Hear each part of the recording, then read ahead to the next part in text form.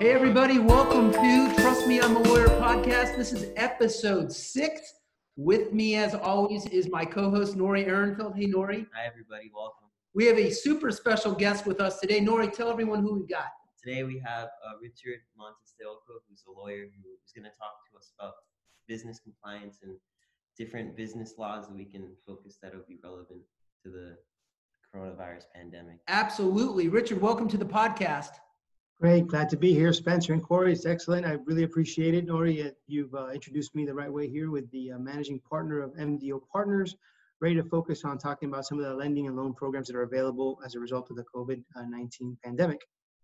Awesome, Richard. You know, I'm a business owner too. I mean, my law firm is a business, and any information that you could give to small business owners like myself is incredibly valuable as we are going through this extraordinary and difficult time. Just keeping the lights on is a challenge for everybody. So what can you tell us, Rich? Yeah, so I think the important thing to kind of stress is the types of programs that are available out there. Basically, in March of this year, the federal government announced the CARES Act, a very important stimulus economic program that's available for small businesses. They basically deployed $2 trillion of funding available with respect to both small, medium, and large businesses. What I want to do, though, is really focus in on the Paycheck Protection Program, also called the PPP program. This is an incredibly valuable stimulus loan program that's available for small businesses, and kind of walk you through a little bit of what the elements are of that program, what are the requirements, and most importantly, the fact that it's forgivable. It's a loan that is given to these small businesses, and they can be forgiven provided they follow the right steps. Awesome. So walk us through the process. All right, so here we go. First of all, let's talk a little bit about eligibility. Which are the businesses that can qualify? Okay, what we're talking about here are small businesses that have less than 500 employees. Provided that they have less than 500 employees and that they were in business on or before February 15th of this year, 2020, you're eligible to apply for this program. Basically, there's also an extension for hotels, restaurants, franchisors, and other businesses. Even if they have more than 500 employees, and many of them do, they're eligible for this as well. And then we'll talk a little bit later in the program about self-employed, independent contractors, and those folks that can also apply. So that's important to really understand, hey, do I qualify for this program? And as long as you have less than 500 employees, you can pretty much proceed. The other thing that I think is important to mention as well is that the way that this loan program is structured is that you apply through your community bank. So many people may have received SBA loans, small business loans in the past, but this particular loan is applied through directly with a banking institution. And I generally encourage my clients, many who've already done that and been successful, to do it through local community banks.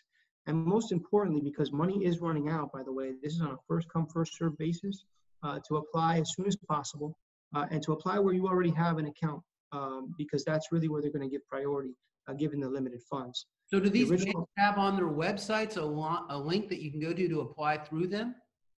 Yeah, so the way it works is generally what you're doing is you're contacting your local bank. Hopefully you have a banker or client or banking relationship with someone that you can reach out to and tell them how can you go about applying. They'll provide you with the online banking platform where you can fill out the application. They'll put it in, screen it. You get your verification number. They send it up to the SBA, and then there's some supplemental information that's required in terms of information related to your payroll, information related to your revenue, et cetera, that you need to upload as well. And it's a relatively simple online program. At least the portals that I've seen and the ones my clients have done have been pretty easy. And what's the turnaround time from filling out the application to actually getting the funds? That's a good question. I mean, some of the funds have just started to be received just earlier this week, and that's for applications that were submitted about 3 or 4 weeks ago. Generally, it's a 3-step process. So it's 1, the initial application and verification, 2, additional supplemental requests, and 3, approval and loan documents. I guess it's a 4-step process. Once you get the loan documents and you sign those up, submit them. Generally within 3 to 5 business days, you should be receiving your actual funding. Richard, is this the kind of thing that small business owners like myself can do on our own, or is it best to consult with an experienced corporate lawyer like yourself? So I always say that it's generally favorable to have 3 people on your team when it comes to this. Clearly, the banker is the most indispensable party or professional that you need to have on your side and go to.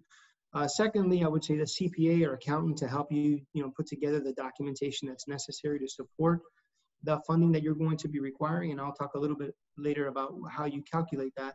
And then third, the lawyer to determine the eligibility and what loan program is best for you. Because there are a few others that are out there, and just determining which ones are best. And finally, I think going back to the CPA and just your internal accounting, from that loan forgiveness perspective, the key there is making sure that you're documenting what you're spending the funds on to ensure that they can be forgiven. So how can small business owners get in touch with you to consult with you and see if they've got the right criteria for the right loan? How do people reach you? Sure. So rmontes@mdopartners.com, rmontes@mdopartners.com, or our phone number 305-704-8452, 305-704-8452. Those are the best 2 ways. We also have our website available, mdopartners.com, where we have some alerts and some additional Q&A and information available on these programs. And during this crazy pandemic, Richard, are you available to have consultations on Zoom or Skype so that people don't actually need to come to the office? Yeah, absolutely. We're doing everything relatively remote. Really haven't been in the office for about a month now. So we're doing everything remote via Zoom, phone calls, emails, etc. So fully available. And what do you charge for an initial consultation? Our consults are really initially free. We don't charge for those. We charge once we're retained by the client. Our minimum retainer is $2,500. And for these programs, it can go a long way in terms of being able to facilitate the consult, the actual securing of the loan, and assisting with the application process, as well as ongoing assistance with respect to making sure that that loan can be forgiven based on how the funds are used. And I'm curious, Richard, once you get the money for the client like us, if you're able to get us money, how is it managed to make sure that the business owner is using the funds appropriately and not just, going and buying a new TV?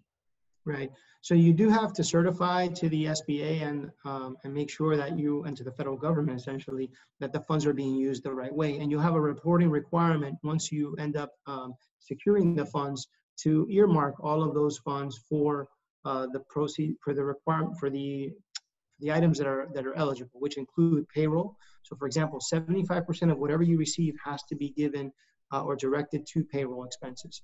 So if you get $1 million loan, 75% of that has to be used for your paycheck and payroll expenses. 25% can be used for your mortgage interest or your rent or your utilities. Now, if you don't use it for that and you use it, you still have to use it within those categories, but if you don't use it all for payroll, then it just isn't forgiven. But then you get the 1% interest rate with a loan repayment period of 2 years.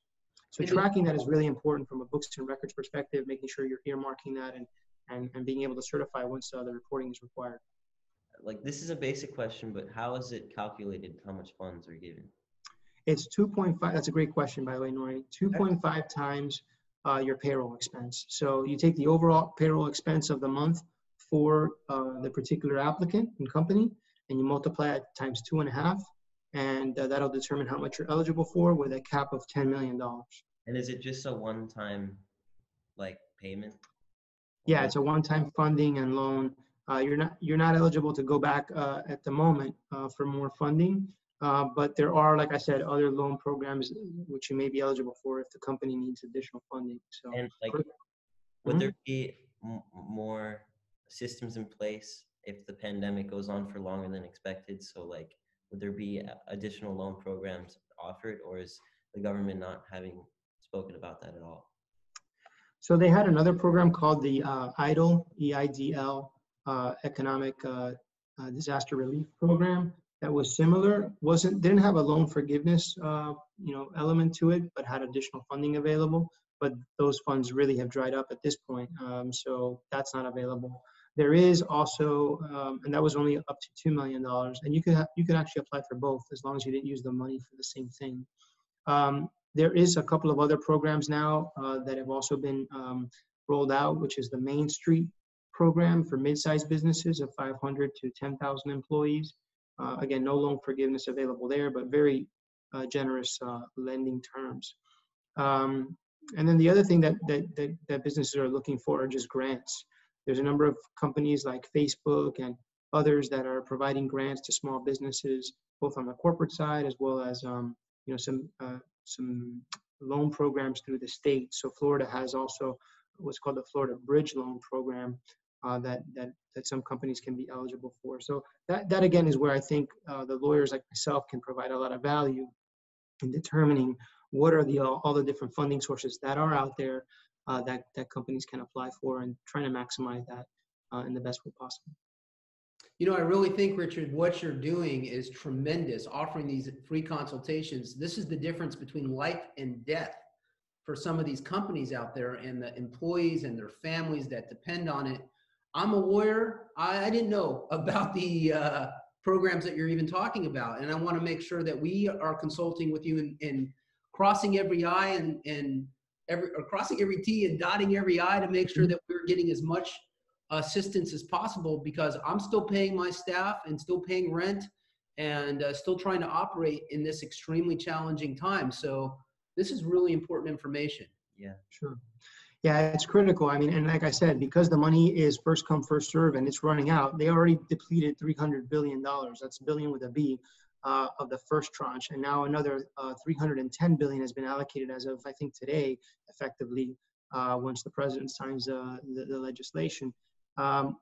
You've got to get in line. You've got to go ahead and get those applications, and you've got to reach out to your community bank and try and take advantage of that money.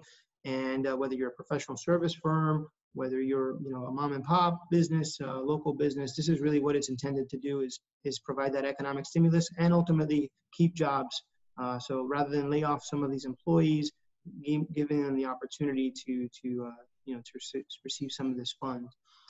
The one other thing I want to mention is when you calculate that payroll expense eligibility amount, it doesn't include independent contractors or self-employed folks, et cetera, your 1099s.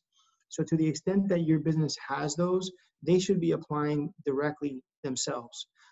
So those individuals are eligible for the funding, but they have to file that application for their own businesses or self-employed status, not through the small business. So we want to make sure that those folks are also getting the funds that they deserve and that the government is intending to give them, and let them know and make them aware of that availability.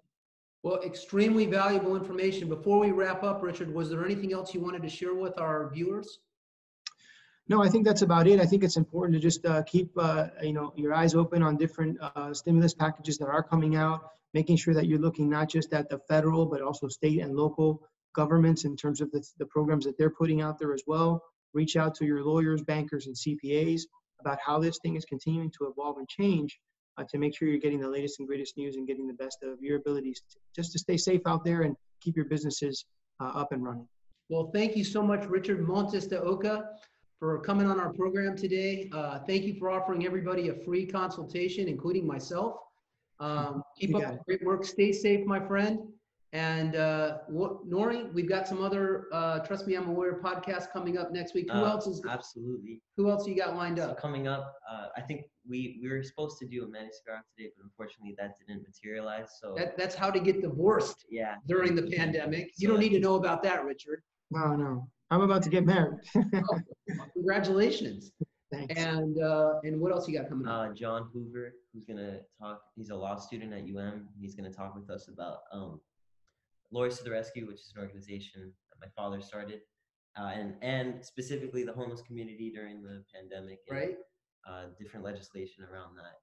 And then we have Sarah Engels. Yep, Sarah Engels Clasby is going to be talking to us about how to mediate a case during the pandemic. So some very interesting guests coming up. If people are interested in being on Trust Me, I'm a Lawyer podcast, how do they find you, Nori?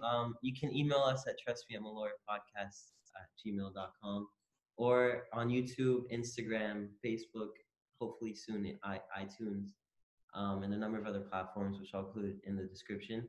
And just contact us there, and then you can work with us to get on the podcast. Fantastic, Nori. A special big thanks again to Richard Montes de Oca, the founding partner of MDO Partners, a tremendous lawyer doing a tremendous service to the community. Bye. Thanks again, Richard. Thank you, Nori, and we'll see you on our next podcast. Thank you guys. Appreciate it. Be safe.